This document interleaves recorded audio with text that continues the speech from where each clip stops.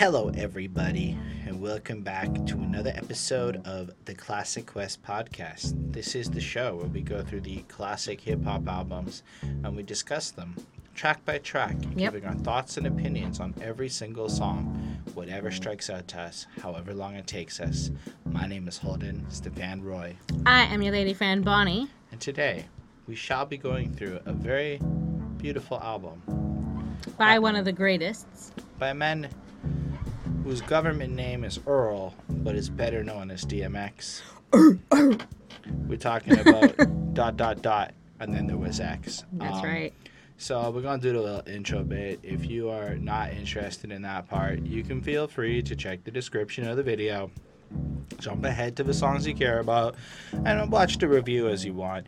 But if you're down for the adventure, we're going to start off by letting you know we are not the biggest professionals in the world. We are just some folk who started reviewing albums one day, and a couple years has gone by, and we're still reviewing albums. And we sound a little smarter than we did when we started. And we care a lot about the art of the album, because albums are an interesting thing. It's more than just the individual songs, just the package sequence, deal, how you feel when you get to track 15, all sorts of shit. And in this world of like singles and streaming, it's like, does the album even matter? I'd say abso-fucking-lutely, especially because streaming makes albums way easier to listen to in a way, in my opinion. Like you can easily just hit play and like run through an album. The album can now be 30, for free, and you can do practically. Like the album can be like 37 songs now, or it can be like 4. And that makes it really interesting because all the rules that came with the CD and all of that shit are just gone. Anyway, we care a lot about your feedback. So if along the way we say some stuff and whatever because, you know, you feel like we just said something silly, or you just want to join the review and give us your feedback. One of my favorite things is just reading what other people's favorite songs are, because sometimes we agree, sometimes we don't. Sometimes somebody's like, these 4 songs are my absolute favorite, and they're like the exact same 4 I think are my absolute favorite, and then I like that person more. Like I instantly think like, I wish I could just like hang out with dude and we could just chit chat. Anyway, on that note, because we care a lot about the comments and it really means something to us, we do something that I like to call a favorite comment on last week's video. Last week we talked about another like legendy type.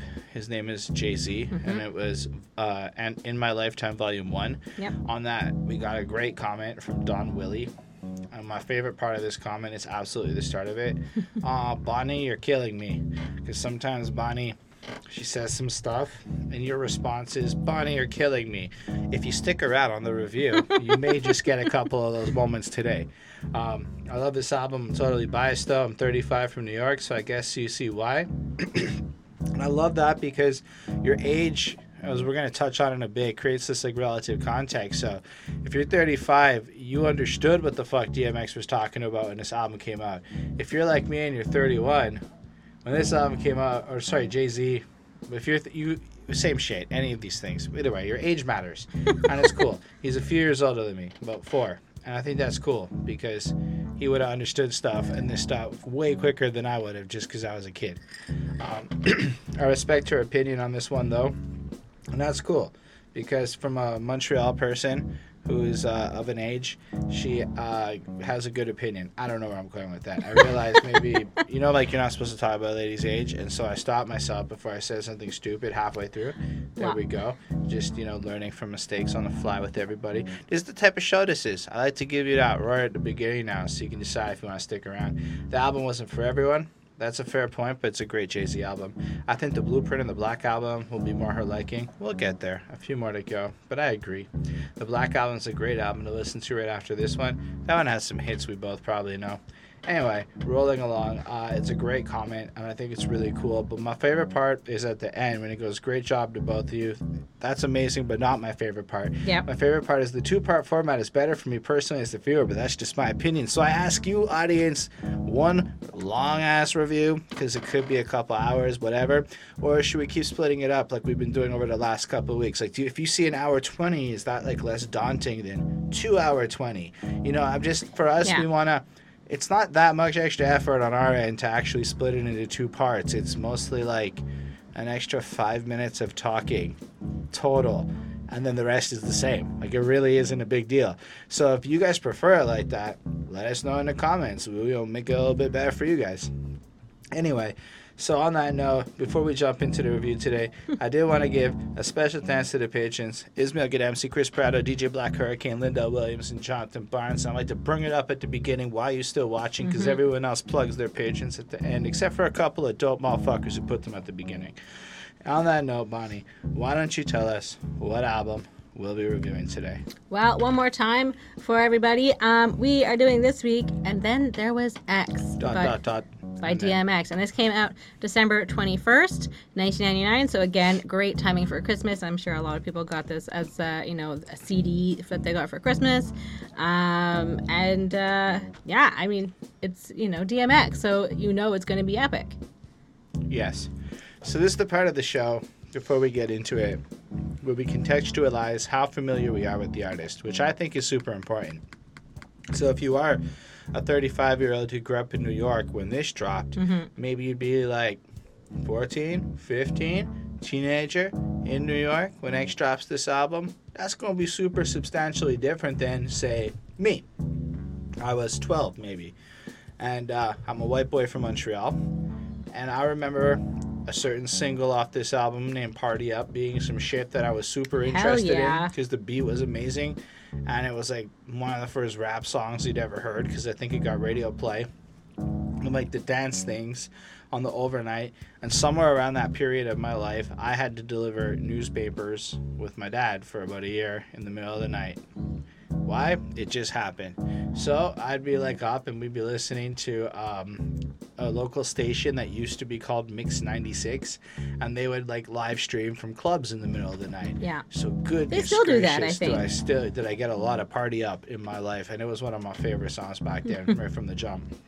But also in this album in particular, and it's special to me, is that this may be the first rap album I ever heard in full.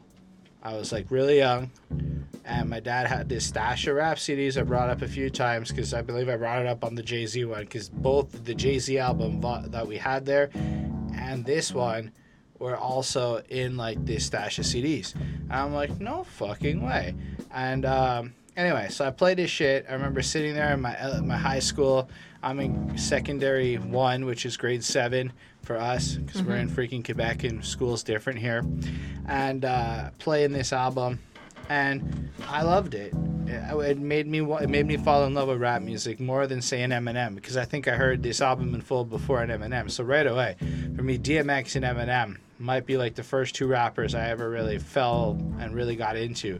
Plus, not long after this, X Gon Give It To You is going to come out, and that shit just takes over the storm. So, but it was just, I heard every song on this project back when I was young, and I don't think I'd ever been introduced to some of the concepts that were introduced by DMX. And as we'll come to see, DMX is he's very easy to understand. Yeah. Even if you're a 12-year-old who's pretty ignorant to many of the things. Well, I don't know how educated he is, so I feel like he's got like... Oh, he's got some street smarts. Like a very, like, in terms of education, like formal education, he's got very, like, basic stuff, I think. So he doesn't necessarily use, like, elaborate words or anything like that. But he definitely is street smart. And so he like, puts it together amazingly. And he's what I'm great. trying to say, though, is you understand him because he uses some basic-ass concepts to describe what he's like the opposite of the guys who, at least from like on this album, from my understanding as a kid, so unlike some of the more obscure people, DMX painted some interesting pictures. And at this time, my dad is introducing me to action movies and showing me all that shit when mom's not around. And I'm certain a lot of y'all went through that. When mom's not around, you're watching movies a little bit too old for you with dad because he's trying to be cool. For those with dad in the picture, I understand that for everyone that might not have been. I had older sisters, so sometimes I was allowed to, I like snuck downstairs and like watch stuff with them if they were in like a mood that they liked me. Yeah. Yeah, no disrespect to, I don't know, for anyone out there who doesn't have a dad. Well, yeah, I don't know what to say. Just, I'm aware that not everyone did have that experience. And in this day and age, you never know what might piss off a motherfucker. So at least showing you're aware of your clunkiness is smarter than being ignorant to it. Okay. Moving on from that, so either way, from that point on, DMX is like one of my favorite rappers for like evers, and I really like him, and I think DMX is the shit. And I can say that I've listened to a lot of his newer albums, but prior to this project, like the first two, I had only really listened to when we reviewed them because this is our third DMX album review. But I haven't really listened to this album or really gone through the lyrics per se as an adult in a really, really long time. So I was most excited for this one. And yeah, I don't have a lot more to say. What about you? How do you feel about this album? Well, I've never listened to like the album in full before. Definitely Party Up has been like on my radar. I feel like it was like impossible to like avoid. For me, like I feel like I got really into it when I was like in my early 20s or so. And like that's when I guess maybe I got more exposed to it or something, and I just loved it and thought it was great and just listened to it all the time. Yeah, and that's pretty much it. I don't necessarily know, or I didn't necessarily know too many of the other songs on this album before I went into it. So yeah, that's I bought his greatest hits album. So basically everything on his greatest hits album I had probably listened to enough to a point where I memorized. I don't remember what's on it now, but I went through a phase where... You would if you heard it. Well, no, like... So, I mean, I wasn't allowed to listen to music with swearing on it when I was a teenager. And when I turned 18 and, you know, my life allowed me to start buying cussing music, it was still the CD era. Mm-hmm. And I had this don't steal music rule in place at that point in my life. So I had to buy all this shit. And if you don't know a lot about an artist... Greatest hits albums serve that great role of like giving you like kind of their best of at one moment, at least all their hits. Yeah. So I bought a whole lot of greatest hits. I remember buying hits and really digging it. I don't know. DMX is just the shit. I even like the stuff that came like way later on, even like the B-sides on that album that came out that he never approved the release of. I still like him. I don't care what he does. He has so many fucking hidden verses all over history that are great. And I know I've said it before, but I think that he is like maybe not always like counted in like the top of, you know, like the top greatest rappers of all time, but I really think that he is. Like he just has like an aura, and like his voice is so like distinct and like gravelly, and he can play with it a little bit, and like I don't know, I just love his sound, and I think it's really cool, and he's so forceful, like he's like violent in like his voice almost. Like things seem to be going well for him right now. He's doing some acting, which is really good. I was really happy to see he's out of jail, and I really hope we get to one day talk about a new DMX album, but mostly I'm really happy to see he's out and he's doing okay, because man, I can't say there's a lot of people that we reviewed whose careers I've really followed for the last decade of my life, but I probably check on DMX News at least once every month or two, just in case there's anything out there that's interesting by him. Like, I want to know when his album's coming. I want to know what's up with him, because he's, I don't know, a huge inspiration to me in a lot of ways. His music is something I listened to when I was really in the teenage years, and like he was like the realest motherfucker I could say I listened to at that point in my life. Not that I got a whole lot of his music and then, but I did memorize a few of his songs as a teenager, and it was really a powerful thing. So anyway, I'm just dribbling on now. I love the title, ... and then there was X. It's worth noting that this is his third subsequent release in a 3-year span, I believe, where the album releases at number 1, which is incredible. It's part of one of the greatest runs of like music ever. And then he comes out with this guy, and he's just so profound, that cover. It's got like the X looks like scripture that's been burned up on the rock, like it's too hot. He's just so hot that the paper burns because of his words and shit. And then there was X, like it's profound. Like God has allowed him to come out and drop the profoundness of what is going to be on this album. Yeah. It's truly wonderful. I don't know. I like the cover because it's cool. Like, that's the best way to describe it. It's really cool and profound, but also really simple. And it managed to age really well and still feels like it works in a digital era. Like, it almost works when it's in that 2 centimeter thing, box of the little Spotify thumbnails. And I got to give him credit for having such an agelessness to the cover. And the title's just fresh. I mean, it's just, like, powerful. It's like, I am. You know, like, it's just strong as fuck. Anyway, what do you think about that? Yeah, I mean, I think, like, I mean, I think it's probably like a, taken out of the Bible. And, it's kind of burnt, which is like pretty symbolic. Like you shouldn't be like manipulating or like burning the Bible, I don't think. I think that's probably like pretty bad in God's eyes. But like he's making it to be more like about himself, and like this is sort of like a very like spiritual album, when we kind of go into some of it. So it's interesting that he's using that, and it looks like it's against like maybe like a church wall or whatever. So yep, that's pretty much it. It looks good. It looks like it's like burnt a little bit, which could be from like hell a little bit, from like the devil and from like the heat there. So it's sort of like trying to find like that balance, and sort of like him feeling like he's in limbo essentially, between heaven and hell, and he's trying to like deal with like the good and the bad that's inside of him. So there you go. All right, so there are 18 songs. That means we're probably going to split this into 2 parts. So we're going to start off with the kennel skit. DMX. So, dogs. I really like dogs. I'm not really a fan of fighting dogs personally. I don't know if it's still cool in the culture to have fighting dogs. I don't think so. I feel like everybody's kind of like stopped. Well, I'm just saying that. I don't really think so. Even the idea of training a dog to sick on a person for any reason, I don't know. Call me whatever. I don't like it. But it's like that's what the police do, I think. Which is fucked up. Yeah. Listen, I'm okay with people having dogs because I like dogs. They're the greatest animal in my opinion. Except for cats. Except for dragons. I'm not kidding. If dragons were real, they'd be my favorite. But like, look, and I understand that maybe in certain environments having a dog that's able to fight might be an advantageous thing.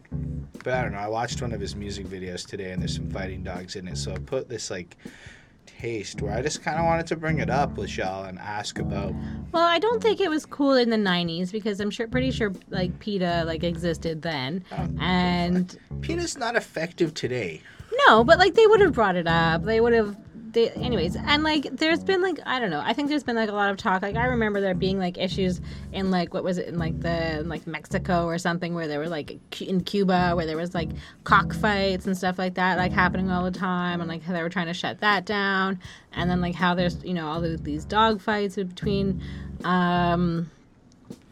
anyways, these dogs, and like I was like I witnessed I think somebody that was like training a dog to be like in a dog fight, and it was horrendous.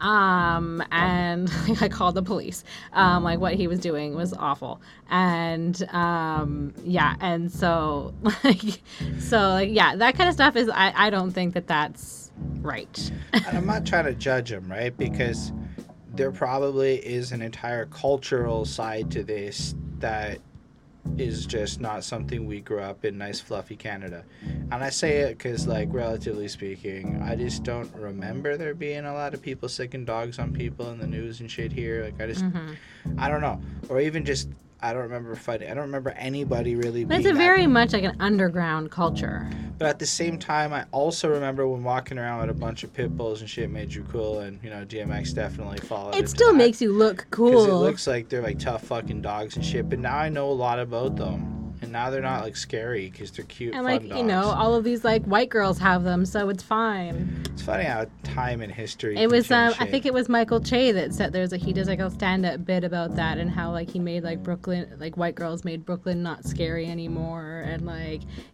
makes has like a have like a million like pit bulls and stuff like that, and like they're just like so cute and dresses them up or whatever. You should check it out. I'm doing a terrible job of reiterating it, but yeah. Yeah, so all that to this side, when it comes down to it though, I remember like hearing this and Rough Riders, ride or die, get down or lay down, motherfucker, get him boy, and you just hear the dog growling, and then it's not a fucking game, and then it got me hyped up. It gets me hyped up every single time. Yeah. I mean, I like the idea of the dog. Like, if you're using the dogs in self-defense because there's this big loyal bond between you and the master, and like, okay, I'm okay with that. I don't know. I'm not trying to be a hater or whatever about that side of shit.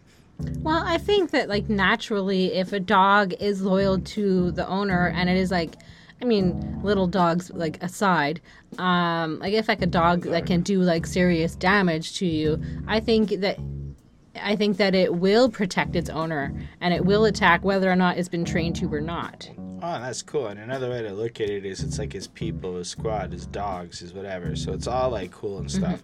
I just wanted to talk about it and here. I wanted to see what kind of comments came from bringing that up here from our little perspective of it. Either way, I liked it. It's very short, but it does its job to get me hyped up for this project, ready to go and excited. And you know what? I mean, it's DMX. The growling, the dog of the band of who he is and shit. In his case, it really like fits into this image. And I guess for your third album, like this is like the big return. You know, you've made a whole bunch off of your first two. You're really blowing up. Now the fame is here. It's exactly what you want. Like a return. It almost feels like the other two, but like I'm back. And that's a really good way for him to come in with his version of I'm back. Yep. Do you have anything more? Did you give it a grade? No. So like I like the first bit. I like the very like intro to the song because it's sort of like ASMR like, and I always enjoy that kind of stuff. And like he was cool even before it was a thing. So there's that classic goat move. And then there's, you know, like you said, there's just a bunch of like dogs barking, and like DMX is saying like to get him boy, and then slowly, and he's kind of saying it like over and over and over again, but like at first he says it like slowly and calmly, like get him boy, and then he gets like really much more like aggressive, and he's like get him boy. Like he gets like, you know, like it's an attack essentially. And like you said, he makes it clear that it is not a game. And it's good, it's quick, it's only 36 seconds. I gave it a 4.4 on 5. And then, after we talk about the kennelscape, we must naturally move into the philosophical conversation of how there's only one more road to cross. Naturally. Beep, beep, boop, boop, beep, bop, bop, beep, beep, bop, boop, boop.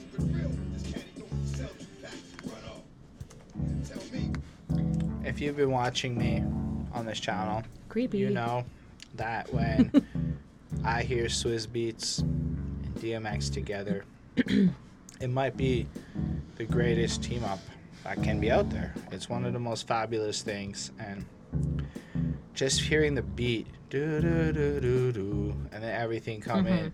This is life. This is what I know. So to me, this is life. It's so basic, but it's so deeply philosophical at the exact same time, right? Yep. Because a lot of rappers will use a lot of words and say less than what DMX just said there.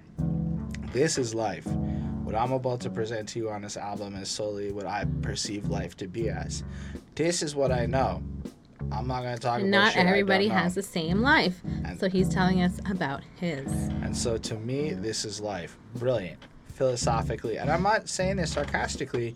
I'm saying this is how you tell the real from the fake. He's saying something here, and he's breaking down some real shit. Yep. And sometimes you can use some really basic language to express ideas. And the way he expresses it, you can hear the absolute conviction in his voice. And we're on the intro. Then we get that beautiful chorus where everybody wants to sing along when you hear it. One more road to cross, one more risk to take. Gotta live my life like there's one more move to make. And it's fun, and it makes me want to sing along every time I hear it. I could talk for a while, and I will. You usually do. Bonnie, why don't you tell us how you feel about this track? Well, the same sort of thing. Like, this is his life. Just kind of deal with it, like, whatever. And, like, oh my God, his voice is just amazing. Like, you just hear it, and you know it's him, and it just, like, is incredible. Like, the kind of, like, depth that he can get into, and like the graveliness to it. It's so distinct. The first verse is about like a guy that he has to kill because he like messed with like his money and like his drugs or whatever. And then he talks about that he basically lives life on the edge. And then the second verse is about him being involved in the robbery of a liquor store and how he didn't get any money, but at least he got away from the cops. And then the third verse is he's just trying to cleanse himself and get better. But the minister like has such a like a terrible feeling about him, and he has such a bad like aura or presence or whatever or spirit about him, that he refuses to like baptize him. So I think that's kind of interesting that he's like so like bad that like he can't even like be blessed by God, almost. So it's and he's got like lots of shit that he's been through, and you know, just kind of his story again. So it's a pretty solid song. It's about his struggles and life, and like this is him, and like he takes it in strides, like one, you know, everything is like one more cross to bear, like just another thing that he has to deal with. And so that's kind of where we're at. And it's pretty like relevant because, I mean, these are all kind of themes that we're going to see like over and over and over again throughout this album. So I give this a 4.5 on 5. I mean, right off the jump, we're blessed with the brilliant storytelling ability of DMX. I mean, it's not like he manages to paint a picture so vividly that you're there. He's like, I'm up at like 6 a.m. to check this. He work at the night shift, and I got to check them figures. So we know he's up in the morning, like he's up early. This is some very serious shit, right? Yeah. And the guy's working a night shift, so the point is he's trying to clock him as he's getting off because there's some money that needs to be brought into the situation. But the way he delivers it, it's more like, I'm up at like 6 a.m. to check this. He worked a night shift, and I got to check them. So he has this like erratic flow where it's almost conversational in a sense. Like he understands, like the way an actor or somebody like a voice actor will pause things so deliberately, or a play, like when you're watching people live on the play. I feel like DMX taps into that, into his storytelling. So it feels almost like the pauses are as in the natural conversational flow of any other dramatic person who's just a good storyteller coming in. And he does it exceptionally, except that he's doing it as fast as I can talk, which is fucking incredible. And he just manages to make all of his rhymes punch up properly and flow. And the more I understand flow and structure of like the lyrics, it's the more impressive I find some shit like that. In the same way, actually, I believe Jay-Z was I was saying a similar thing. Like, I don't think their flows are the same, but I think they both understand how to do that, how to make the main rhyming parts flow up properly to keep the flow, and then do whatever the fuck they want with the rest of the verse to just suit their purposes. And that's a mastery of flow that not many people, I think, are that good at. Most people kind of don't have that way to like surgically take one line and make it out of context of the rest of it, but it still makes sense because it was done deliberately. Anyway, so then he's like, look, DMX is so vivid though. He's knocking on people's doors. They're like, oh, he ain't there, but the house is packed. He knows that the guy gets high and he's not judging him, but yo, if you're getting high, I better not fuck with his situation and how the dude's always running off. And it's kind of like, but now because you're fucking around with me, I gotta kick your ass and shit. So in this first verse, while he's telling us this story that's, whether or not it's fictional is not really the point, it's more like in this environment he's forced to deal with these fiends and these shifty characters who are interfering with his ability to get there. So instead of just saying, if you mess around with mine, I'm gonna fuck you up, like most rappers would do, DMX like kind of breaks down in this verse. Like this verse is like the deep dive into what most rappers would like throw into maybe 2 or 3 kind of cleverly alluding rhymes. And I think that's what makes his storytelling fantastic. He didn't actually say, if you fuck with me so much, I'll kick your ass. He's more telling a story of this guy who fucked with him, so he had to kick his ass. Yeah. And that's different. He doesn't want to do it, but if somebody fucks with him, he's got to do what he's got to do. It's the rule of the street. And so right away, I feel like you get this difference with a guy like Earl. Like the guys who understand, it's almost like he's lived through a lot of these experiences and gone through enough shit, you know, in his life where when he paints this picture, he can look back on any kind of either his story or somebody else's things he's seen and be like, this is what actually happens, and paints it out with this point where it doesn't matter who you are, you can really understand. But most people will probably just stop at the surface level of the story and not realize it's a metaphor for good behavior. So he's saying, don't be shifty like that, or you're gonna get your ass kicked. Because it's okay to do your things, but it's basically, he says in that verse, you can get as high as you want as long as it doesn't fuck with other people's shit. That's actually a level of tolerance that's pretty fucking cool. And I mean, you're not gonna look for that in a DMX verse, but if you do, you'll probably find it, because the real ones have empathy and understanding and aren't there to cast judgment and doubt on others. Anyway, second verse is again another descriptive story. Yep. This one has him like, and he's like, he's gonna rob the liquor store, but it's like me and two others is about to run up in there and shut it down. I've got 4 people on the inside, 1 stays in the back, 2 stock boy, 1 at the register. He's counting stacks. Okay, this is what, and you can almost just picture him imagining, like I can picture him like in the parking lot of a liquor store as he's writing this, going, how would I rob this? And just like imagining the whole situation and putting it down on paper. And then, basically, I don't remember exactly what happens, but situation goes afoul. They don't get anything, and it's not a good situation, but instead he gets out with his life. And the fact that he can just take that appreciation because, somebody couldn't control their gun, right? And then he shoots back and he escapes with his life. And the fact that he can show that level of appreciation, like, yo, this is a win. Like, not a lot of people would find the win in a botched robbery, but DMX in all of that tells you this vivid story. And something I've been saying a lot lately about the real ones is the fake ones always win. The real ones are open about how they lose, and through those losses move on and blah blah blah. So the fact that the first track we're getting on this album, honestly, is just situations where maybe DMX is not winning, bad things are happening, and situations have to get dealt with, and it's almost like the imperfect stress that comes with his life, regardless of what fuels it all, is a but also clearly demonstrates like how like he's involved in like this sort of gangster activity or whatever, but he's he doesn't want to do it, but if somebody screws him over, then he has to do it, and like it's the rules. But it's also the fact that like he's not always winning. Mm-hmm. I mean, literally, there's nobody in history that even Napoleon got exiled twice. And because people think that he's like maybe like he's a nice guy or whatever, and he's whatever, and like I think that's why he's had to like develop like such like a dark and angry persona, because maybe people did like mistake him for like somebody that they could kind of walk all over. I think it's like we have a good idea of the environment he grew up in and the situation from the last 2 albums.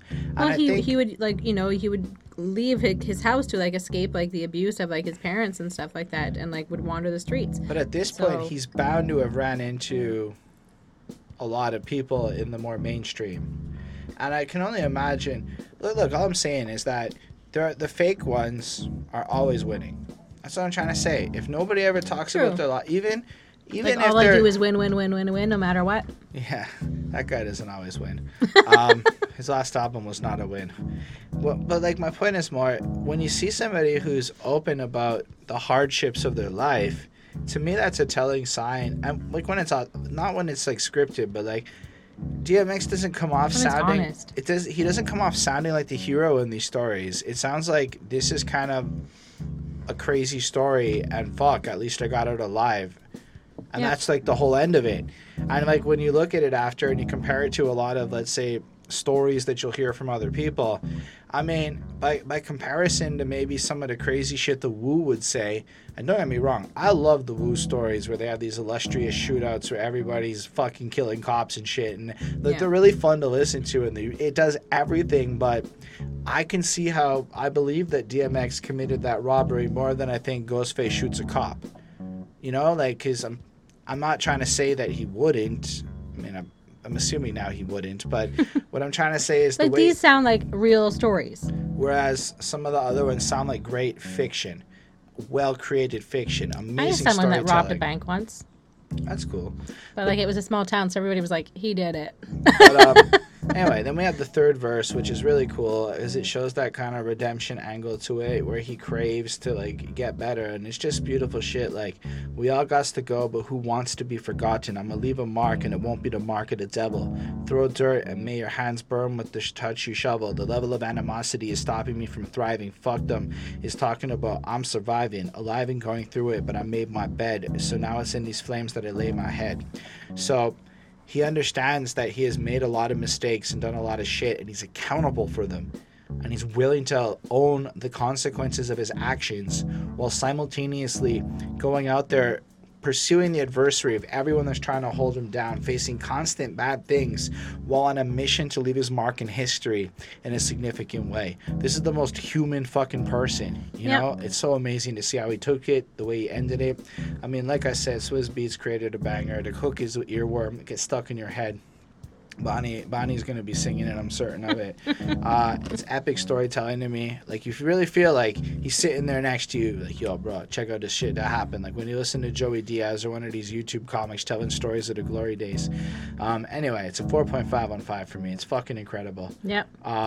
Anyway, then did you give your grade? Yeah, same, 4.5.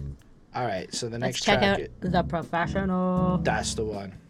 This is a good song, because like I can just picture how people of all social classes and everything are sitting in their cars while this song comes on, and you're just like, who are all these like people of different social classes that are just sitting there listening to DMX? He was that big. He was Okay. number one, right? Did this All not right. his third consecutive number one? I just like imagining like all of these. All I'm like, gonna say is that demographically speaking, it takes people of all social classes to get your album to make it number oh, one. this definitely, we'll get into that later, but like he definitely appealed to white girls. I'll tell you that much. So I could see how a bunch of white girls is sitting in the car, won't creep these streets with me, cause you know fucking what these streets will be, and Yeah, then true make story. you wanna. Then I'm gonna, cause I gotta pop pop pop pop, and you know everybody does that gun shit in their cars, and you know I'm not one to say the word, but I've seen a few people say the word when listening to shit like this while they're in their car feeling a certain way. And as far as hitting on that vibe, because the thing is, simultaneously, I bet the streets version, the ones who actually lived that shit, are probably getting the same feeling. And so the fact that DMX was able to simultaneously make everybody feel a little hard and gangster at the same time is truly remarkable. Because usually you hit one side or the other, and you're not really good at hitting both sides of that fence, you know? Anyway, it's a great hook again. Yep. I remember listening to it, like I'm sure Bonnie was in, like, she was reading a book, and I was sitting there going pop pop pop pop. I just couldn't. Every time it happened, I just couldn't. I was just like, what, pop pop. None of the other words, but you can't not do it. I think I just zoned you out. I mean, I do this shit a lot. I zone him out a lot. And then it's just the way he's describing, again, his storytelling, where if you're not necessarily one who has listened to a lot of this kind of music in your life, I honestly feel like this is a cool one to show people, because it's not like over the top where you have a lot of references you need to understand. I mean, Yep. I look through the 11th floor window, and I take one last puff of the Indo, look through the scope, and let like 10 go. I mean, how hard is that to get? So he's got his sniper rifle or whatever, looking through, This is stuff I do on the daily. and then break it down back in the briefcase, wipe the sweat off my face so I can leave safe. And I think the devil's in the details for this type of shit, for like what I'm trying to like figure out who makes me believe that they're really good at this. It's the fact that, you know, you have to have been in a moment like that to know that you need to also worry about the sweat on your face so that you don't look too suspicious as you leave it. You know, that little situation. Everyone would have rapped about putting the gun back right. in. But how many people are going to admit of the anxiety and the sweat nervousness of being the killer in that situation? I think that being a criminal, I don't think that necessarily means that you are immune to getting butterflies in your stomach, you know? Like, obviously, you're still going to get, like, nerves and, like, stress and, like, it's like, you know, and, like, the reality, like, afterwards that, like, must hit, like, criminals, like, or they're just suppressing it like crazy, is the fact that they, you know, killed someone, or, you know, whatever else, that they raped someone. Like, the realities of that kind of thing, like, it must be, like, bad if they're, like, not psychopaths. Man, and then it's just the way he rhymes, wipe the sweat off my face so I can leave safe. Outside I breathe safe. Like, it's not a lazy use of rhyming safe and safe. It's actually like pointing out, it's like, I have to get out of this situation. And then it's like he sets up the state of where he's going, and then when he finally achieves it, he can breathe safe. This is okay. So in that whole point, it's like he can't be sweating. And he's asthmatic. Anxious. He's very asthmatic. So the whole breathing thing is very vital to him. And then he points out people don't see it coming.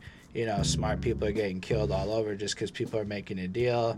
I believe he's like, you know, I'm going to kill you, get rid of all your clothes, and 20 G's a fee. Well, you know, I'll just keep killing people because that's a lot of fucking money. And then the only excuse I have for what I do is love of abuse. And that's like the type of shit where like... He needs some therapy, man. You're in some fucked up places, and so you can go out there and kill people because the world fucked you up so bad that you love inflicting that kind of abuse on other people. Well, it's because, like I said, you know, we've touched on it. I'm sure we've touched on it before. Was the fact that he was abused as a child. I don't know if he was necessarily sexually abused, but he was certainly beaten and like not treated well by his mother and her boyfriends, I think. And I don't necessarily know. I think the father fled, so he's got like a lot of like abandonment issues, and not being beaten as a kid like is not fun and doesn't make you necessarily understand. Like that's why he escaped and went onto the streets, and then he became friends with dogs on the streets, and like that's kind of how this whole thing started. And so he obviously like went through a lot of abuse, and it's what he kind of reflects on, you know, in his like actions, but he tries so hard to be like a good Christian person. And then I mean the chorus kicks in after that, and he's established like he's playing the role of a hitman here, right? Mm-hmm. So he goes in on the next verse, all the different ways he can get you, you know. I can catch you in the very building that you live in, wait till they're at the right door, and then start spitting. Now they got the ribbon tied to the rail at the top of the steps. I was there. You ain't die at the top of the steps. Whew.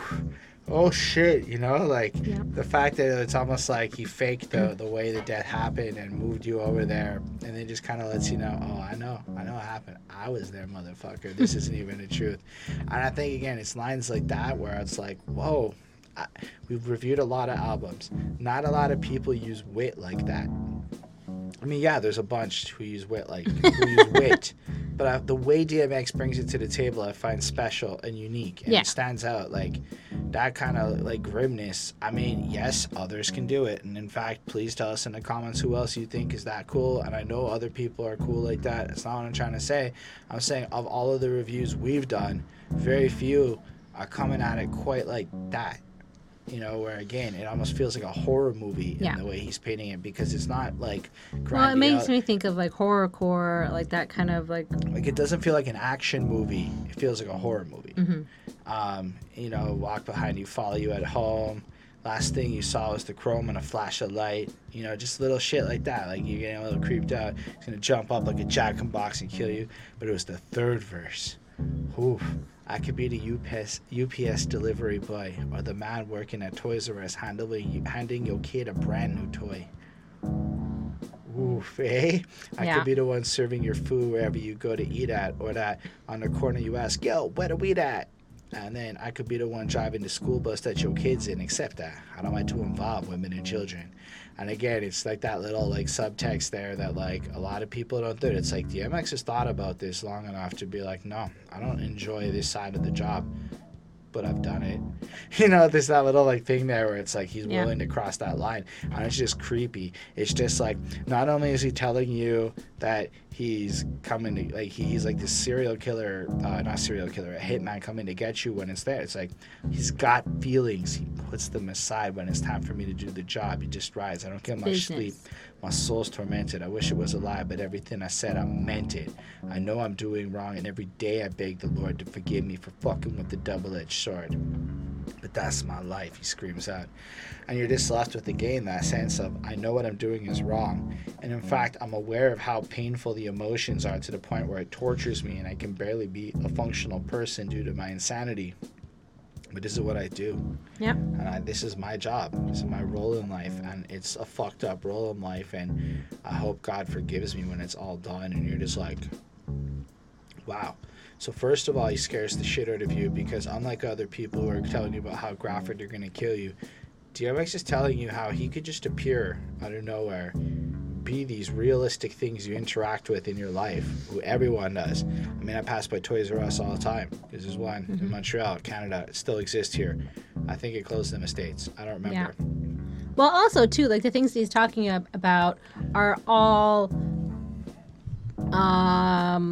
like, what are they called? Like basic jobs. Like, they're all, like, you know, he's just, like, or he's on, like, the street corner, or he's, like, just, like, working at a store. Like, he's not necessarily doing, like, things that are, like, he's, like, hitting on just, like, the everybody kind of. It's, like, such easy shit to impersonate to a point where, you know what, I could be a UPS like, how guy. easy is it to get a job at, like, UPS? Like, how easy is it, you know, to get a job at, like, these types of places where, you know, maybe in 1999. You know, Yeah. just get like a knockoff of it. He's probably, like, if you really are in that world, you probably got like a lot of really good disguises. Like, there was that lady that, like, they found out, like, she was lying about being a nurse for like 20 years. Like, that just, like, recently happened. There was a story, and you're just like, what? But then it was just the part where he's so honest about the consequence of it, because a lot of people will talk about a life, but not everyone is open to the fact that they're weak enough to feel the consequences of that life, because that's humanity, and I love that about DMX. So let me tell you something. This is a 5, because it's a great song. I love it. I mean, the beat's beautiful too, and it just creates like this context of like sentiment. Like, it pulls on your heartstrings. Like, the whole way through, it's like, you know, he's like, I don't want to be doing this. I just got to be doing this. And that's the way he delivers it. Like, there's this heavy weight in it, and I love it. Yeah. I mean, I agree. I mean, this one sounds like very creepy, like right from the very beginning. Like, he's coming to, like, get you. Like, he's going to attack, and he knows, like, how to, like, commit crimes and murders and stuff if he needs to, and in a way where he won't get caught, like you were saying. Like, it's, you know, he's very specific, and, like, all of the different ways he's going to kill you, and, like, again, like, very, like, detailed, like things that he may have, like, already, like, thought about very clearly. And, like, you never know, like, where he's going to be, like you were saying. Like, he's always going to be, like, somewhere, and, you know, he's inconspicuous, and he just wants to be, like, another guy, another face, but, like, isn't necessarily somebody you can recognize. Like, he, you know, and that's a kind of, I guess, like, how people get away with crimes and things like that. And like you said as well, like, he doesn't want to, like, involve, like, women and children. So, I mean, I guess there's that sort of, like, honorable and respectful, like, what a gentleman. But but I guess whatever. And he asks for forgiveness from God. And so, like, he definitely has, like, that, like, closeness and attachment to, like, Christianity, and I think that he grew up Jehovah's Witness, and I don't know if that's necessarily, like, the same faith that he's still involved with today, but he is still definitely involved in religion and in Christianity. And I think he was, you know, even a minister, or he was, like, trying to be ordained, or I don't know if ordained's the right thing for, like, a minister, but yeah, he was trying to, like, get all that. And, like, you know, he's asking for God for forgiveness, even though he knows that he's going to hell for, like, the sins that he's committed and for, like, the bad things that he does. And he, you know, he's got to keep killing, and he's going to keep on doing these terrible things, but, like, it's not, like, who he feels like he is on the inside. So there's, like, that definitely the struggle, and, like, this is his life. So I give this a 4.25. I thought it was good. And the next thing we're going to talk about is something it would be fun to have one day, maybe. Probably complicated, but fun to have. As Bonnie said, I'm going to live forever. Fame. All right, so there's a particular theory I would like to run by you that I noticed. Okay. Just showcasing the brilliance of a guy like Mr. X. So in the middle of the second verse, I believe, he goes, people don't hear me.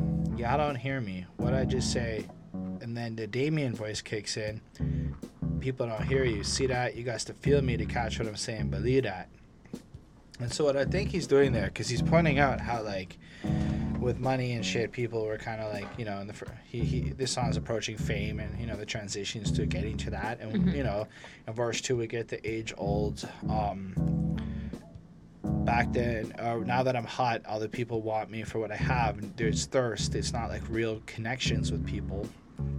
So when he uses that Damien voice, I believe what he's pointing out is that on top of that, he sees all this shit, but then the devil is feeding him this kind of anxious nonsense so that he further listens into the Damien, because we've already explored on the other two albums how that dynamic actually works. Yep. So the fact is, people aren't paying attention or feeling him in a certain way, and then Damien shows up, and then he goes, see that? You gots to feel me to catch what I'm saying. Believe that. So you have to have known it to know, you know? Like, you just put a little Easter egg in there. Yeah. But leave that alone. We go and make a want to be at your home, or you kind of quiet with that heat at your dome. And, you know, classic DMX getting mad, ready to lash out at people. But I think that's what he's doing here. He's really hurt almost by the fact that he's surrounded by so many people who just want to hurt him. Like, with the high score you try for, what you want to lie for, it changes nothing. I'm true for cats, you strangers bluffing.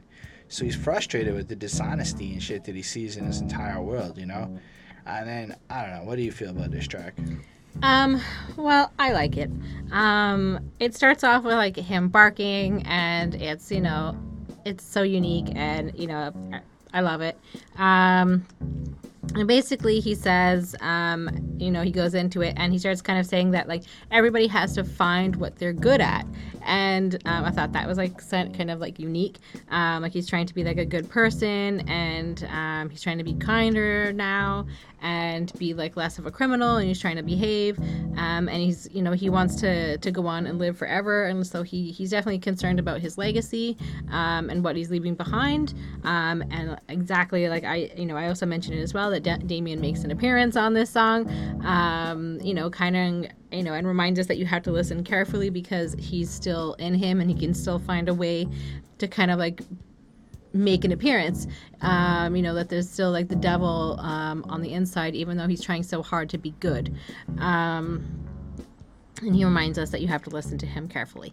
And yeah, so that's pretty much it. And that he's also able to, like, leave behind, again, about his, like, legacy, you know, even though it's, like, it kind of sounds very hard, it's something that's, like, so pure and loving, like, in, like, his, like, message. And he wants people to remember him and hopes that he can leave, like, a good message, and make, like, a difference in some way. Like, he's trying to, you know, which is, you know, pretty much what most people want, I think. You know, they want to leave behind leave the world a better place, right? You know, essentially that's all you want. And he's going to do what he feels is right and, like, what's true to him until he dies. Like, he's always going to stick with his gut. And he only fears that, like, because of that and because of, like, there's still, like, evil in him, that he may not get to heaven. And unfortunately, fame and money and things like that, well, he definitely says not money later on, I think, but definitely fame, like, influences some of his changes. And so I thought it was a very good song. I give it a 4.4 on 5. It's very honest and very you know, it still sounds very badass, and he's just kind of talking about how his life has changed. I mean, I really enjoyed this one, and I was thinking about it as I was listening to it, because keep in mind, my personality is a little out there. I'm clearly on the more ambitious side. I want to be remembered. I mean, based on just, if you look into anything I do, you don't... I don't think people could forget me. Well, it's more like, I'm building up my own legacy through my own way. And I really do want to be remembered for the rest of my life. And then I wonder how much of that comes from being young and hearing shit like DMX go, live your life, stay on the line, but I go. Went from doing crime to being kind, because I know. And I love how his choice is to be kind and not nice. Yeah. I have a vendetta against the word nice, because people define themselves as nice a lot these days, but nobody wants to be kind, and really we should all be trying to be kind. So thank you, DMX, for using the right language. But that hook, which is again an earworm, it's such a good hook. I'm gonna live forever, I'm never gonna die. Only thing I fear is I'm never gonna fly. Carrying my weight, but I'm never gonna cry. Shit, I tell y'all straight, cause I'm never gonna lie. So let's dissect that, cause again, super basic language, but let's look at the philosophical principles he brings to the table. If he can cement his legacy in such a way, he'll live forever and he's never gonna die. I feel him, man. I mean, let's say YouTube does last forever. In a small way, to at least whoever's seen me on here, I have managed to find a way to immortalize myself to an insignificant number of people for most people to count to. But at the same time, we've been doing this. We've still sent this into the void, and here we are forever. Maybe in the digital realm. Anthropologists in the future will come across this and be like, "Wow, this is some fresh shit. Thanks, guys." Maybe. Thanks, maybe dead people from a million years ago. And then maybe to the detriment of the people watching this video, they go, "Holy fuck, anthropologists are gonna find these motherfuckers." That's why y'all should make your long ass reviews too, and we can start a whole genre of long ass reviews and take over against the reaction channels. But yeah, it takes a lot of time to make these, so people don't want to do it. But only thing I fear is I'm never going to fly. From a business perspective, and you look at all the self-help for business books and shit, really You're going to be successful. You got to take risks. You got to do shit. You can't be held back by your fear of stuff. You can't procrastinate for the future. So the only thing you should fear is that you're never going to fly. And then you have to make it yourself fly. Carry my weight, but I'm never going to cry. Do what I got to do and don't complain. Holy shit, am I bad at the not complaining, but it's like a key fundamental part of management and success and leadership is to not be a complainer, whether it's a military general or a corporate executive or a guy selling crack. It seems that everybody says you're not supposed to complain, which is fantastic advice for life that I'm slowly learning how to integrate into my existence. And then, be honest, is the last line of his chorus. These core tenets, the simplicity of it, it really is almost common sense because he makes it sound so common and everybody can understand it. So thank you, Earl, for making good wisdom something that's accessible for people. Because I know for myself, at least, DMX and particularly a few songs or a few lyrics on this album, they influenced me as a person in terms of some of the way I live my life now is honestly, I think, how would DMX handle this shit? DMX is pretty real. How would he handle it?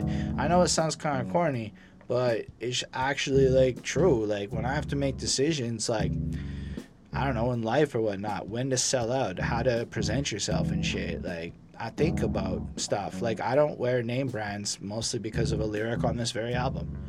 That's a decision I made because of DMX. Anyway, this is different. This is a person I know in real life and I'm showing love. Anyway, I don't know. The song's fucking fantastic. And then you got the third verse. Now, if I take what he gave me and I use it right, in other words, if I listen and use the light, then what I say will remain here after I'm gone. Still here, use the strength of a song, I live on. So I believe in God, and I have the same understanding of Christianity he does, where you can be a vessel of God if you open your mind up to the light. Who am I to say that, it's my decision? It's arrogant of me to assume God will use me in such a way, but maybe if I allow God to use me in such a way, he would, and elevate me, because when you speak in the truth and the real shit, it gets elevated against other people.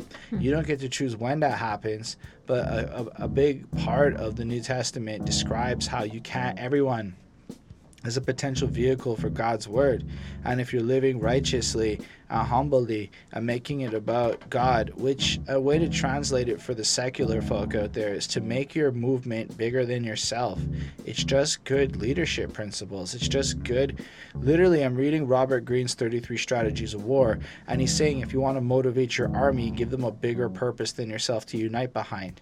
And you're seeing DMX give you that sense of it. It's the same reason why people go to war, to defend their country. It's bigger than them. It's for the whole, It's something that isn't tangible, but it's still important, and they can understand what that means. And then he kind of follows that up going, no second guessing on what I stood for, I was good for. Stop people from killing each other in the hood war. Come through showing love, throwing up. Them cats not throwing love, you know what's up. Dark man, baby, that's my name, and I gots to be. So his mission is to, again, create this better situation using the power of his tool, his voice. And it's he's so self-aware that unlike everyone else, Earl knows he's a role model. He's one of the only guys I've seen in hip-hop who's I'm a role model and I'm proud of that shit.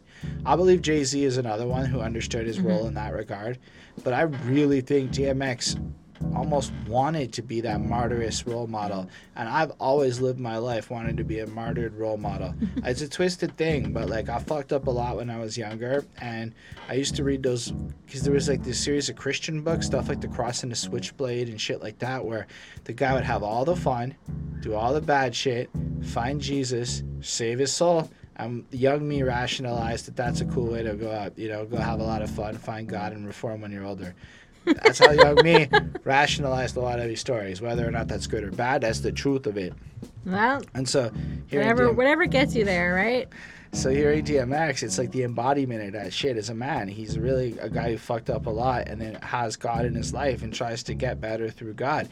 And he embodies almost a lot of what Christianity represents. It's supposed to be people like Earl. That's humanity. Yep. In a sense, we're all a bunch of fuck-ups trying to get better.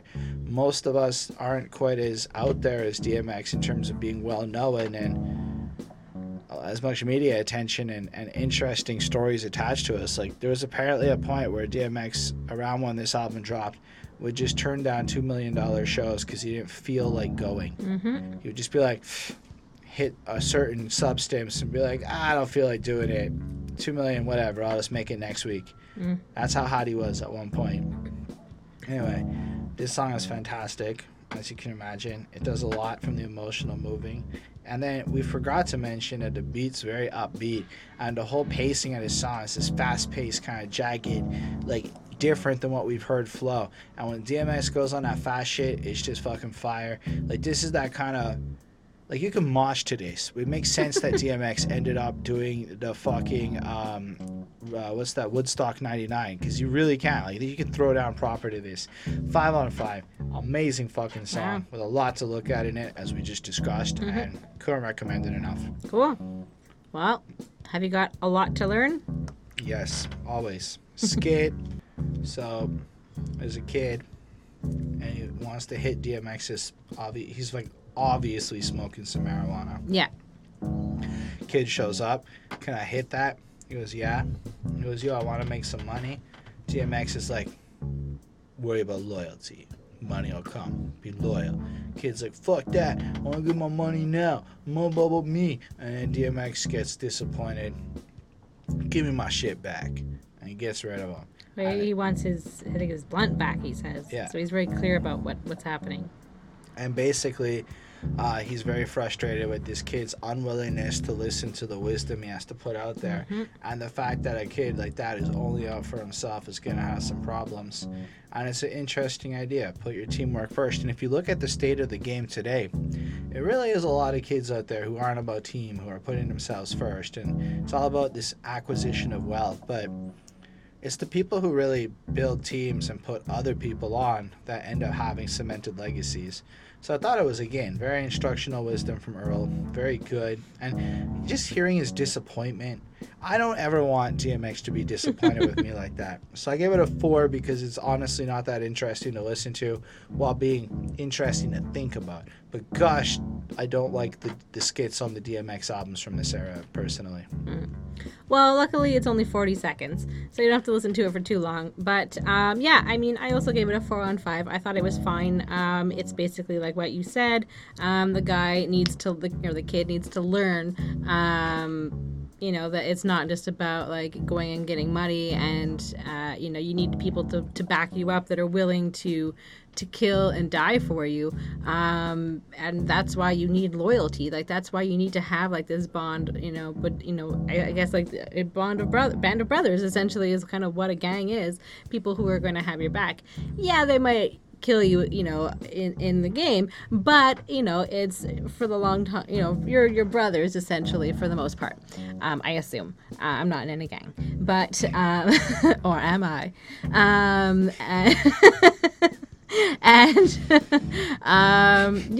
so I mean, it's fine. I give it a 4 on 5. All right, but it does a really good job as an introduction to the next song. So bonus points for separating them, so we could skip this skit, because here we go again. Yep. It was very important that Mr. Earl gave us a very slow song so that we could see that he can be deep and sentimental from a very different perspective of empathy towards the youth. Again, I'm not being sarcastic. I'm fucking him. If anything, I'm a little bit of a stand for DMX at this point. Just the way it comes in with that intro, same old shit, dog. Just a different day. You know how, dude, when we play, but it is not a fucking game. Yeah. Okay, there is a part of me that every time DMX goes, it is not a fucking game, instantly I go, fuck what you heard. It's what you're hearing. Listen. It's what you hear and listen. X go, give it to you. Every time I have that play a little bit in my head. Still, because that song's also a banger, and everybody liked it. And that was back when action movies were hot shit and everybody was watching them. I'm not really into action movies anymore. Fast and the Furious. But then a man's got to do what a man's got to do. If it's fuck me, then you know it's fuck you. And I find it interesting that, like, you know, there's certain people out there who aspire to be mature men and adults and grown-ups. So yes, he used the word men. I will use the word man. I mean, I know maybe it's not the most progressive thing for the people out there with the genders and stuff. People but I'm still have to penises. Also bet a very small percentage of my audience is not a man. In fact, 99% of you are men. So y'all get what I mean. Like, you know, that responsibility and that ethic that comes from being a responsible person. Like when you want to fuck around on a Sunday, but instead you record the DMX review because a man's got to do what a man's got to do. And sometimes a woman. Yeah, women too. Honestly, sometimes you want to fuck around. You don't want to do it, but then you do it, and it's fucking worth it. Yeah, and I'm like, here we go again. But how do you feel about this song? So yes, he just makes it clear right away that it is not a fucking game. He's like, he definitely makes sure that he reminds you over and over and over that this is not a game. But especially, I think it is relevant to the last one where he's kind of talking to the kid, where he's like, "You need to learn." And I think, you know, it's kind of about him. And he tries to be friends with this guy, and, you know, like kind of like his mentor. That's just something that he like loves being, and I think that's kind of like, again, like why he feels like he was called to like lead the church and like lead and, you know, be like a minister or whatever, because I think he is like a good mentor and he likes that role. And, you know, he tries to teach this guy about like life on the streets and like how to survive and like the different things you need to do and like all of the rules of like the gang and stuff like that. But he's bringing X down, and he has to like cut him off. And so instead of killing him, he basically turns his back on him. But this is his life, and he's got to do it. And this is, you know, it's not always easy, but it's, you know, he's got to make these moves. And it kind of sends him on the way, but he still thinks about him. And he tries to be like a good person, even if it goes against like the rules, and tries to give him like a second chance, and trust him, and just kind of give him like the benefit of the doubt necessarily. But this guy betrays him, and he kind of, you know, he feels like kind of like a fool, kind of like, you know, shame on me, or fool me once, or whatever, shame on me, fool me twice, shame on you, or whatever the hell. I think I did it opposite, but whatever. So yeah, he's kind of like, well, I shouldn't have even given you another chance, and he basically kills him. And this is just like another day in his life, and this is normal to him, and like, you know, don't fucking waste his time and whatever. So that's kind of what he's saying, like, you know, I gave you a chance, I let you into my circle, I tried to mentor you, I tried to, you know, guide you, and, you know, you didn't listen to me, and this is what you get, and then you backstabbed me or whatever. So like, this is, you know, kind of, and I mean, honestly, I think this is like the rules for everybody. Like, if somebody screws you over, like, you're not just going to be like their best friend again. Like, you know, you're going to be like, well, what the fuck? Like, you might cut them off. And, you know, obviously there's people who are better than that, and, you know, and are much more like able to forgive people, but you know, there are a lot of, you know, times where you just cut people off because of like their behavior or whatever. So, and it also has a nice beat. So, good stuff overall. I gave it a 4.4 on 5. I really love this song because, again, it does that thing where it takes like a complicated subject matter of, say, the story of how maybe your protege betrays you and how it feels, and he's telling it from that perspective, but really it's the consequence of fucking with me. Mm-hmm. This is another if you fuck with me, I'll kill you song. But somehow you're hearing a fresh and unique perspective and nuance to the conversation that is just honestly heartbreaking in a sense. Like, I kick it to Shorty to try to help him understand, hit him with work, because, yo, that's my little man. He asked a few questions about the game, and I told him, so when he made a bad move, it was my place to scold him. And like you said, like, he's like a mentor. He sounds fatherly. Like, he's almost proud of how he's teaching him, and he's going through it. And everyone's allowed to make mistakes, and a mistake is aight. But if it ain't, I'm going to tell you straight, time to say goodnight. Nobody likes to play regardless of the relationship, but Shorty's fucking up big time. I hate this shit.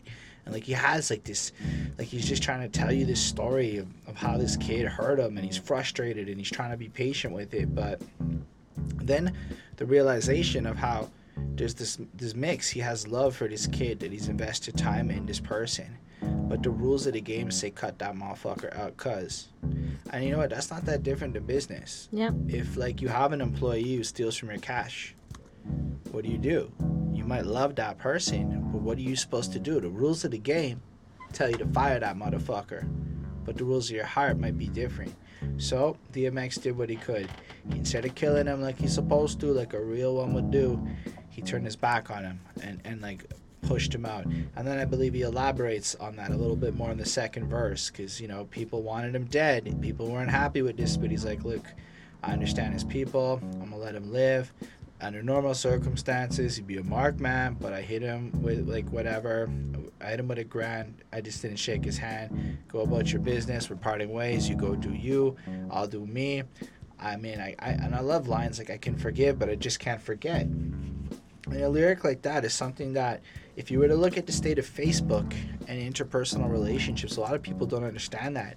It's like an apology or whatever. Oh, you're supposed to just forget some shit. Like, I mean, the truth of a situation is forgiveness does not mean everything's okay after and that they're going to forget about a situation. Yep. Forgiveness means I no longer harbor hatred for you in my heart. But let's say you cross me. I may forgive you because that's the kind of person I want to be, but I'll never trust you again. I'll never want to be around you again.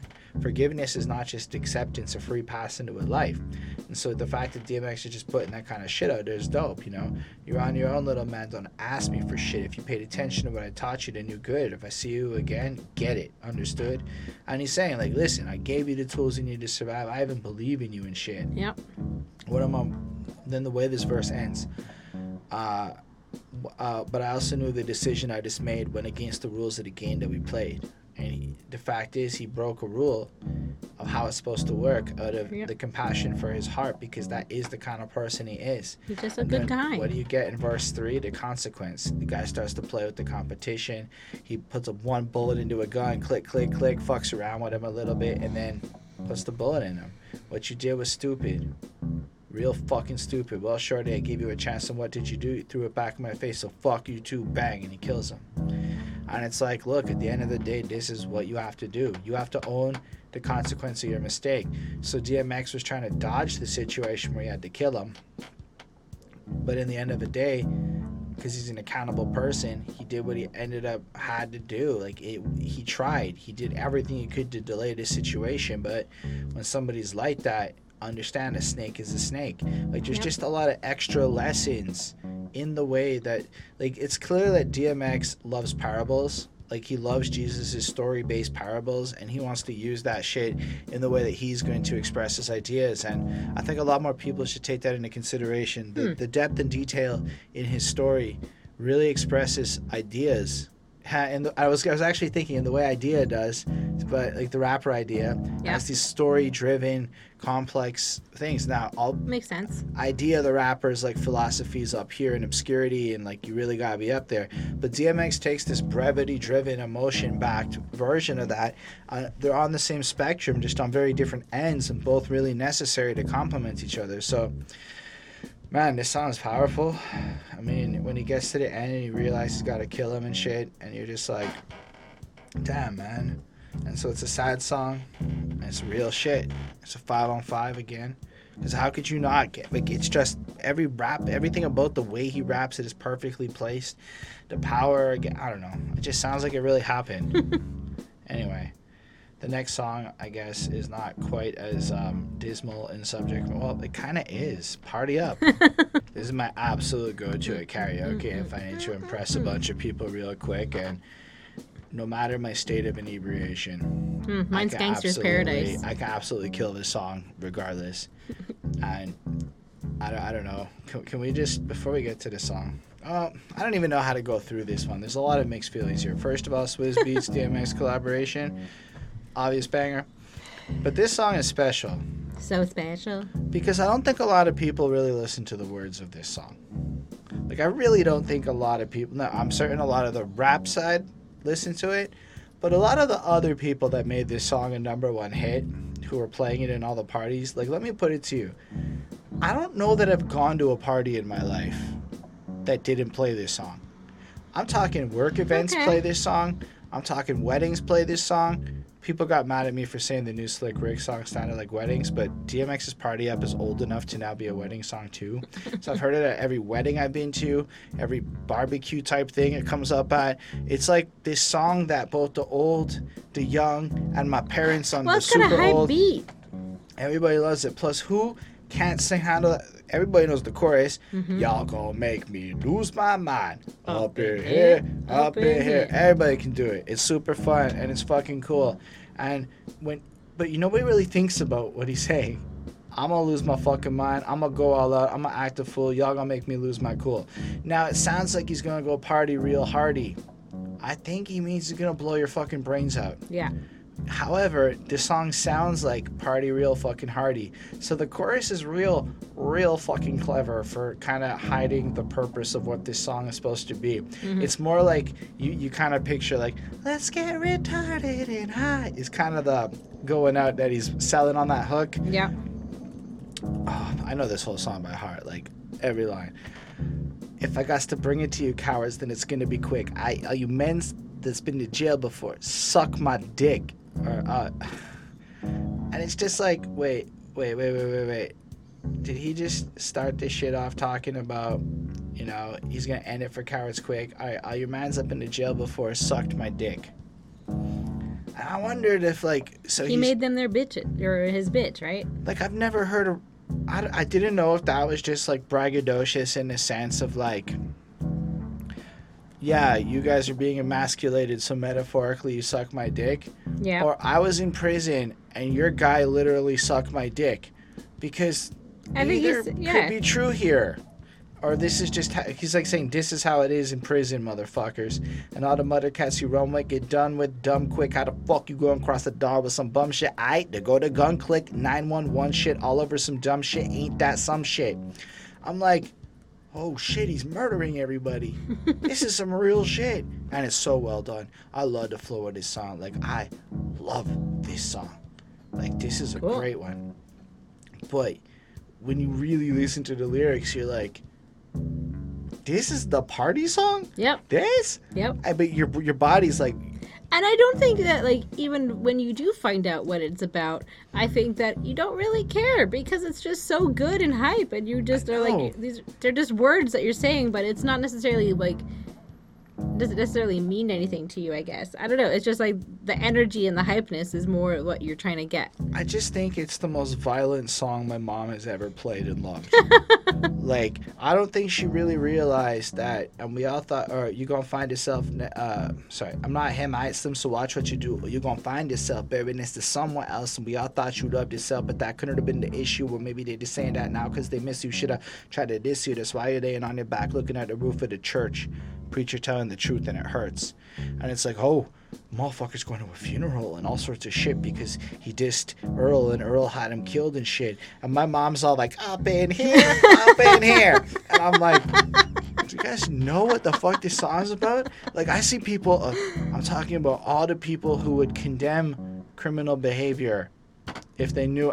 Put the song on. Right. Oh, I don't even listen to it. It just sounds so good to me. That's what I'm saying. It's like people don't care what it's saying. It's the energy and it just sounds good. I get it. But the second verse is one of my favorite lyric things since I'm a kid. Off the chains I leave, soft in the brain, cause still want the fame off the name. As in, they want the cosigns and the features to benefit off of DMX's name. Yeah. Kind of like I do when I do karaoke of him. First of all, you ain't rap long enough to be fucking with me, and you ain't strong enough. Oh, you have to put your dues in and put in real effort and time and energy to be good at something, to get recognition. Real shit. And then, let's be honest, the way this next part sounds is my favorite lyric in rap music across all the rap musics I've ever heard based on nostalgia. Maybe there's no good reason for it. It's just my favorite. So whatever it is you puffing on, I got you thinking that you Superman, I got the kryptonite, should have smacked him with my dick in the mic. I can't explain why, but I love that part so much because I can honestly picture Earl sitting there going, I got my dick in one hand, the mic in another. I'm not sure which to smack you with. And you just picture him looking at people coming at him, whatever. It's fucking good, man. You whack, you twisted, your girl's a hoe, you broke the kid ain't yours, and everybody know. Your man say you stupid, you be like, so. I love my baby mama. I never let her go. And then that part's fantastic. So basically now he's pointing out to the guys out there who aren't real men because their women act a certain way and etc. etc. He's making fun of them. Mm-hmm. And then he's tired of weak ass people whining over puss as in vagina or women that don't belong to them. The fuck is wrong with them? They fuck it up for real folk like my mans and them. We get it on with the strength in the hands with them. So what he's trying to say here is, you guys complaining about the game and how you want some girl that's not yours and shit are fucking it up for me and my guys who are trying to have a good time out there. Mm-hmm. So don't fuck it up for everybody on your silly ass principles. Yep. Then third verse, I'm not going to go through the whole thing. But what does an up north type mean? I can tell you that. I'm pretty sure. I don't even. Canadian? No. I think it means somebody who's been, because I mean, based off of all of the other songs that we've like kind of touched on that included something like this, I think up north is the jail. Oh, so it's saying like a fake guy who's fronting like he's been to jail, like a soft type. Because the really bad jails, right, are like, I mean, it's not, I mean, Rikers Island is pretty terrible, but I think like when you are like, I think a long-term person, I think that's where Orange is the New Black is set, is like Fair up enough. north. And that's where I think a bunch of like people have been. And then may I point out just after that, one of the more fun and like trickier parts of this track to actually get rhythmically is we done been through the mud and we quicker to slaughter, the bigger the order, the more guns we brung out, we run up into everybody, come out, don't nobody run out. And the way he does that part is got this weird flow to it that I find just super incredible and shit. It ends up with one of the best lyrics in rap music again. And this you better not say it. You're gonna take my line, the ones that I was like saving. All right, you can do it. Okay. I'm not gonna take it from you. But this is the greatest sarcastic lyric. Sarcastically, I hope it's the right one. This is the greatest lyric ever. Which one is it? Listen, your ass is about to be missing. You know who's gonna find you? Some old man fishing. Grandma wishing. Your soul is at rest, but it's hard to digest with the size of the soul of the hole in your chest. You almost got it. I almost got it. I fucked it up a little bit. It was so good. Let her know how good it was in the comments. I tried. And then, honestly, you already got the hook, and you already think everything's good. But then, no.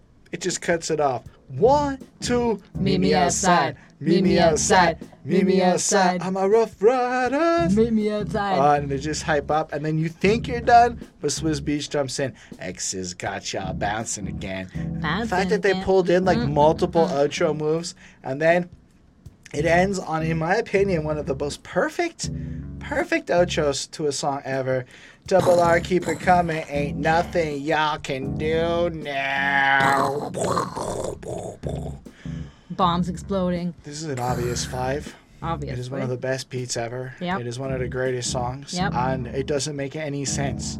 There's no logic to this song working. So it's just so good. We didn't even talk about the video.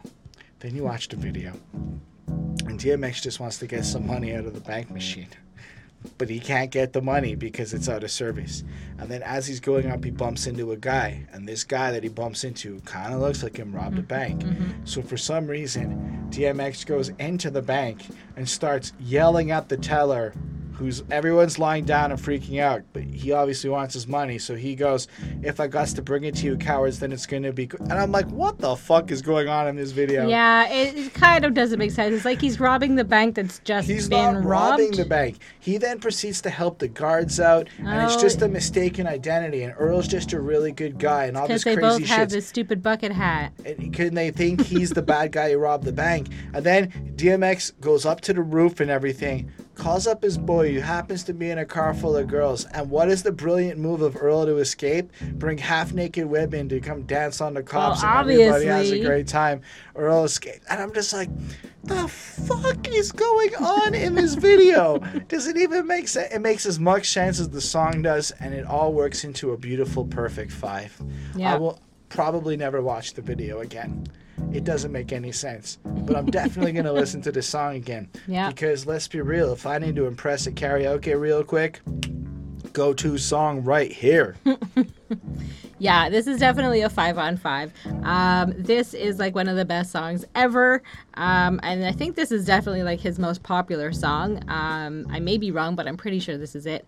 It's one of those songs that's just like fun and timeless and energetic, and the lyrics are hard and violent.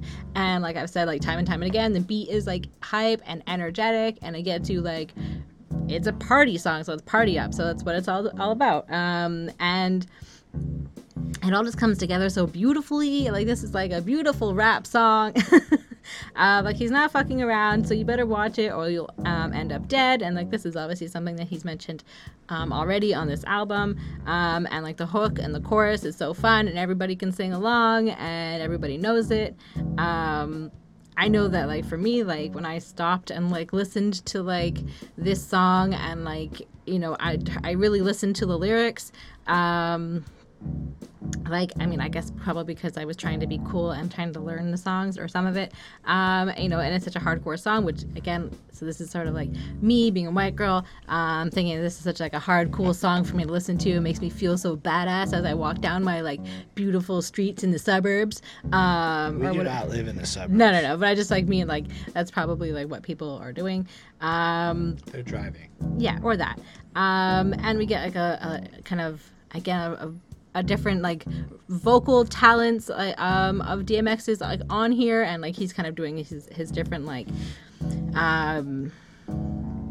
ranges, I guess. And then sort of like the Meet Me Outside made me think of like the Cash Me Outside girl, and then like how like, anyways, it just made me think of her. And clearly like this is way before her time. And the end is fun, and I agree with you, like the bombs are great, and it's so good, and I gave it a 5 on 5 100%, and I would give it more if I could. Yeah. On that note, before we talk about another amazing track, we're going to call this the end of part 1, because we're pushing 2 hours now. I don't know what the exact number is, but we're trying it out, making the, you know, and I mean, it's still a long-ass video, but at least you'll get 2 long-ass videos instead of 1 super long-ass video. Yeah. Plus, whatever. So if we want to hear what you think about anything you heard so far, you're excited for part 2, let us know. Tell us that in the comments. You made that effort to comment. I'll make that effort to answer you. Mm-hmm. Feel free to subscribe to the channel for more content, like part 2. Feel free to like that video if you did. And special thanks to the patrons: is Milky Dempsey, Chris Prado, Jonathan Barnes, Linda Williams, DJ Black Hurricane. They support what we do. They're fucking dope. They helped us get a new camera to get to tell us what albums to review. Like next week, it's DJ Black Hurricane's request. And for $1 a month or more, you can help us grow into something better than what we are today. And that would be make you my best friend. All of you individually would become my best friend. Okay. On that note, we're going to go record part 2 now. So thank y'all for your support in advance. You're the fucking shit, my new best friend. Bye, guys.